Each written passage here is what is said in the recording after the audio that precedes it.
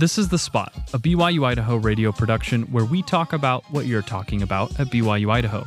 Today's hosts are me, Christian Nelson, and Brianna Leal, with special guest Byron Gilbert, the Environmental Health and Safety Coordinator at BYU-Idaho. The views and opinions of this podcast are not that of BYU-Idaho Radio or the university, and are solely the opinions of the hosts. My name is Byron Gilbert. I'm the Environment, Health, and Safety Coordinator here on campus as part of the Risk Management Office. And really day-to-day, my main responsibilities are general safety of campus, anybody who's on campus, as well as compliance with the different organizations. And part of my responsibilities are to help with our emergency management program that we have on campus. And so just kind of all things safety really is what I do. Awesome. Well, thank you so much for coming on the show with us today. We're talking about emergency preparation for students, which can be kind of hard when they live such a transient lifestyle. And so one of the things we wanted to cover is what is the importance of being prepared for an emergency situation? Well, I think the biggest thing is the more prepared you are, anyone is, and this is why we have emergency committees and plans and things like that, you respond better. I often like to talk about people in general in a high stress emergency type situation. We don't tend to make very good decisions, but if we've already made the decision, it sounds a lot like our young men, young women's groups, right? When we've already made the decision and decided kind of if we have a plan, if we kind of know what we will do, not exactly, because we can't plan specifically for every situation. But if we have a general idea of here's what supplies I have, here's what I'm good at, then where those decisions are already made, we don't have to make those decisions in the high stress moment, and we do better. We just respond better. We make better decisions. We act better, and we protect ourselves and those around us as well better. Yeah, absolutely. I think I like what you said at the end there, that you're able to protect other people better or to help take care of other people, right? And that's a big part of prepping is being prepared for an emergency is that, like you said, if you've made that decision in your head, you're able to respond to it in a way that's effective.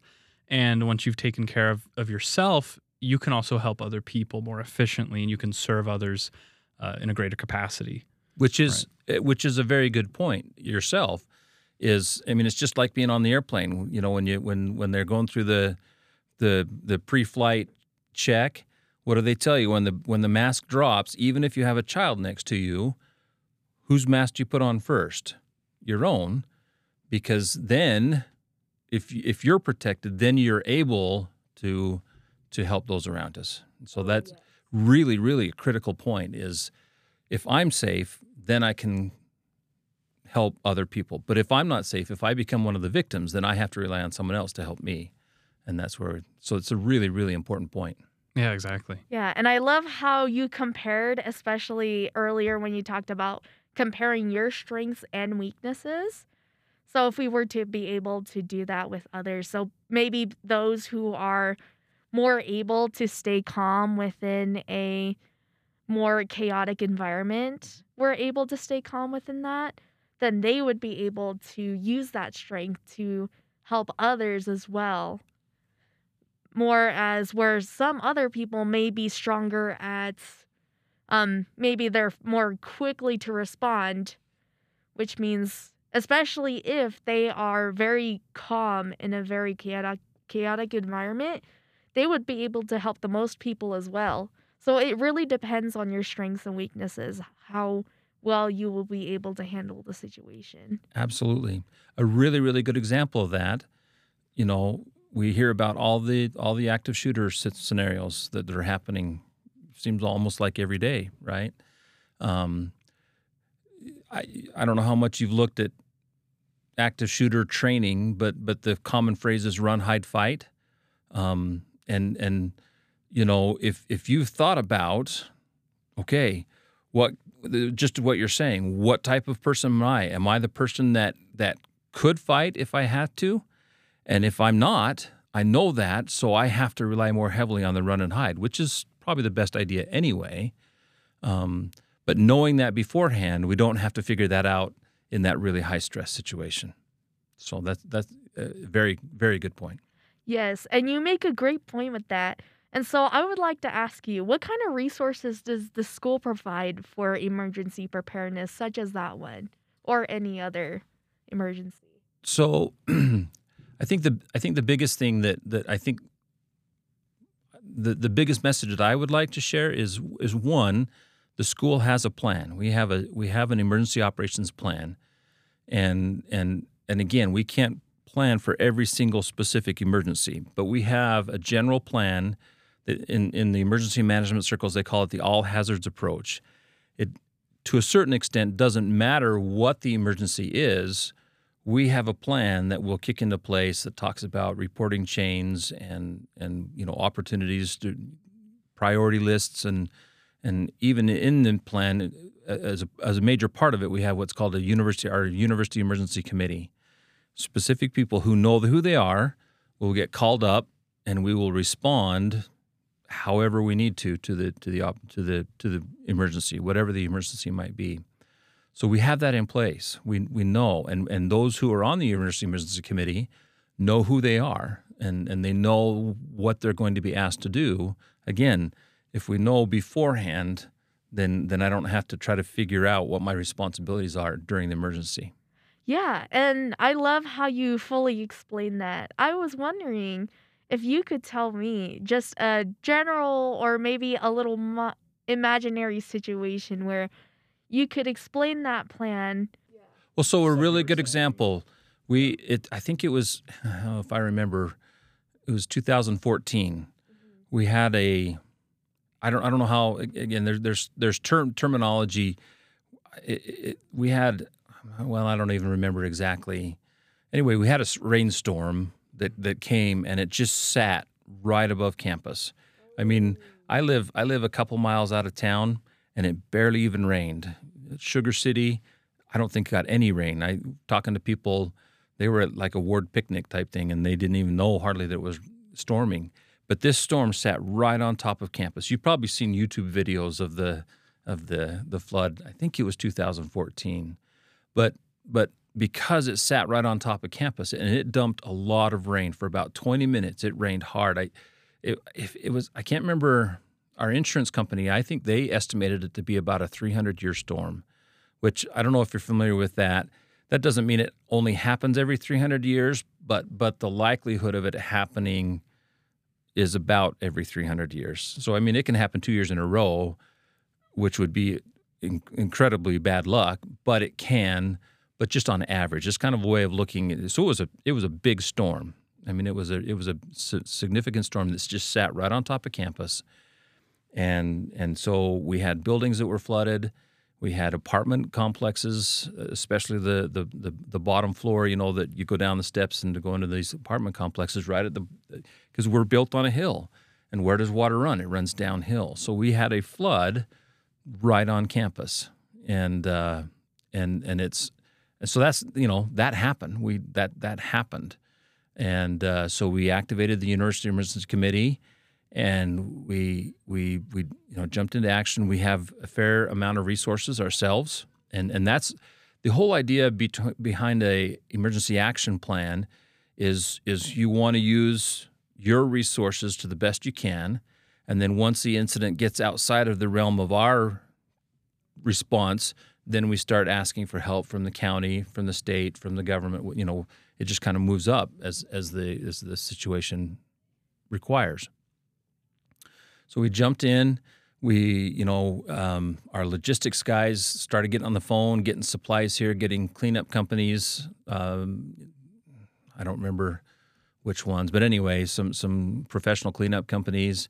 We got our university operations people on campus, and it was really quite remarkable. The very next day, it was like, well, you could tell a flood had happened because there was a lot of places, but we didn't have to cancel any classes except for one building in the Smith building. The water got into one of the rooms where they have the main electrical panel, and they weren't sure the damage that it potentially happened. So just as a matter of sheer caution, we said we better keep this building offline until it dries out a little bit more, and we can look at the damage and see how bad it was.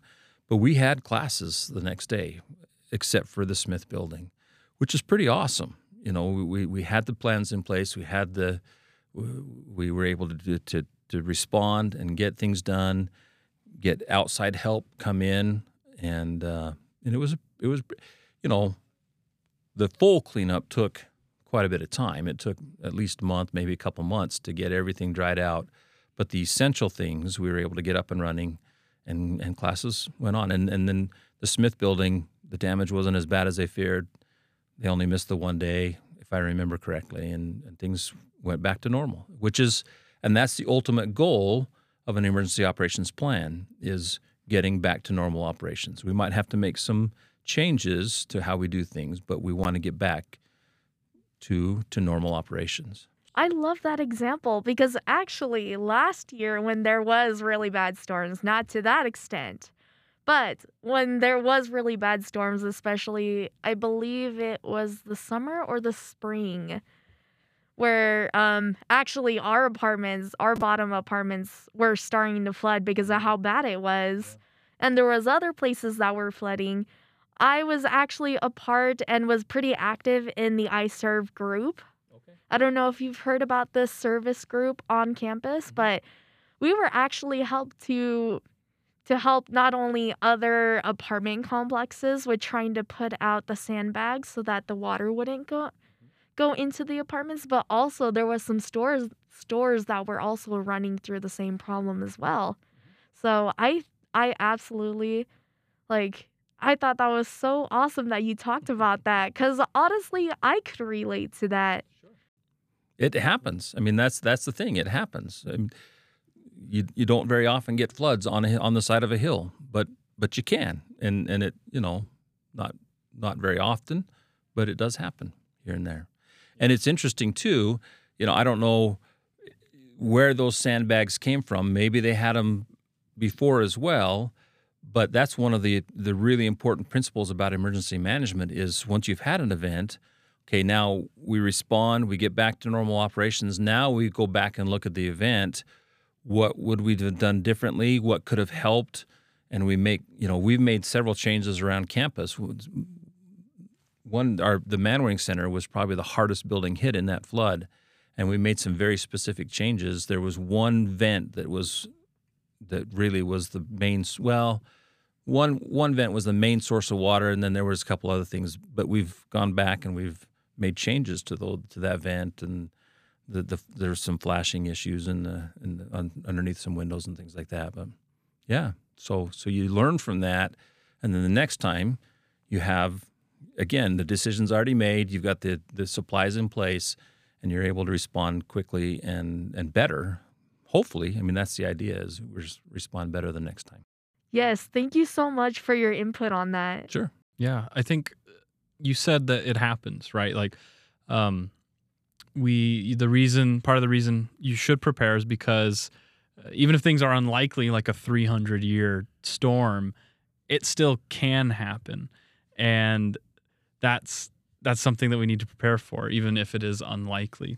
And something as a student, so I saw some of the resources that the school has available website-wise. There's iPrepare. Yeah, I was going to mention really cool. that. I'm glad you brought that up. That's a great website. It's a really good, and it has really good information specific for you as a student. That ways that you can prepare. We're not gonna have a 2-year supply of food as students, right? It's just not feasible. We don't have room, money, all this stuff. But we can have a couple days worth. We can have a little backpack with some storable goods that'll get us through a couple days if we need to. Maybe a couple extra blankets, a bed. But anyway, I'm glad you mentioned the iPrepare. That's a great source of information. Yeah, and actually, iPrepare messages are always, well, not always, but every once in a while will be sent out through the advisory every Monday through email. Yes. So if you ever need any information or want to know any information about iPrepare, just look at your emails every Monday just to see if there is a message out there. There you go. last night when I was preparing for this interview, I got online. How hard is it to find this web page? So if you just go to the BYU-Idaho page and search emergency, it was right there. And then the there's an emergency page, and iPrepare is one of the tabs. I mean, it's that easy, and it's very, very, and they keep it updated. And you notice, I hope you've noticed, the messages that they send out are timely to what's going on. So they'll often send out through the iPrepare message, safe travel practices right before a big holiday, or right at the end of the semester, or right at the beginning of a new semester. Or they'll send out a winter storm, message if we have an idea that there's potential for a big storm to be coming in. So they're on it, and they know what's going on, and they try to keep updated current what's going on. Yeah, as soon as the big storm hit this winter, that's exactly when it was sent out. So I love that. Yeah.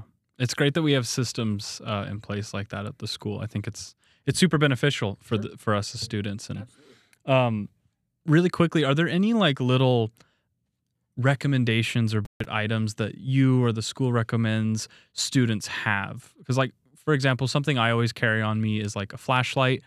And I always try to make sure like my water bottle's full. And then at home, I also have like you were talking about, like a backpack with some food and water and things that if I needed to like move, I could. Right. Or if I needed to stay in my apartment, I could. Right. And have some options for warmth and whatnot. Is there anything in particular that you think is very important for a student here at BYU-Idaho to have? Well, yeah, I think, and what a great exercise. Maybe what a great opportunity as a family home evening group to sit down and think, okay, worst case scenario, winter's coming. We've got to, let's kind of talk through it. The blizzard's coming in. We know we're going to get 3 feet of snow, whatever it might be. Worst case scenario, and just talk about it as a group. In that worst case scenario, what am I going to need? Maybe there's some medication that you can have a little bit of extra stored, or you have to rotate it, obviously. Food, shelter, space, the kind of the vitals of life, right? Do I have a place that if my apartment is compromised? Now, typically, if your apartment's going to be compromised, the school will be involved, and we'll have some sort of evacuation or another apartment. That's when our University Emergency Committee typically, but maybe not. Maybe it's we've got to fumigate the apartment for whatever reason, so I have to move out for a few days. If I've got a bag that I've got some blankets and I've got some change of clothes, I've got a little bit of food, it'll just make it easier and quicker. It doesn't have to be an all-out full emergency either. It can just be an inconvenience, but we can make that inconvenience not so inconvenient. I really love that idea. I think that's such a great idea to do as an FHE. Absolutely. I would have never thought about that. Yeah, and you'll get great ideas. Yeah. And it snowballs as you roll. It just, oh yeah, well, what about this? And what about this? And okay, what about it? What would you do? Yeah, like essentially, even as a FHE activity, creating these small little survival kits, which I think is a great idea. Absolutely. And you can find, Google 72-hour kit or survival kit, and there are all sorts of creative ways to do it, really cheap. They don't have to be very expensive. And yeah. I think that is so amazing. And then also, there was at one point, I think they were doing something or some sort of renovation. This could also be with like some sort of maybe a fumigation or any other situation where you would have to move out of your apartment. Actually, we were hosting our apartment complex during the summer with another apartment complex because they were making some renovations or something of that sort to their apartment complex. And so we let the people who were staying at that apartment complex stay on the second floor. So I think it's really important to see, or even beneficial to understand what happens within those situations. So you're not panicking while it's going to happen. So yeah, absolutely.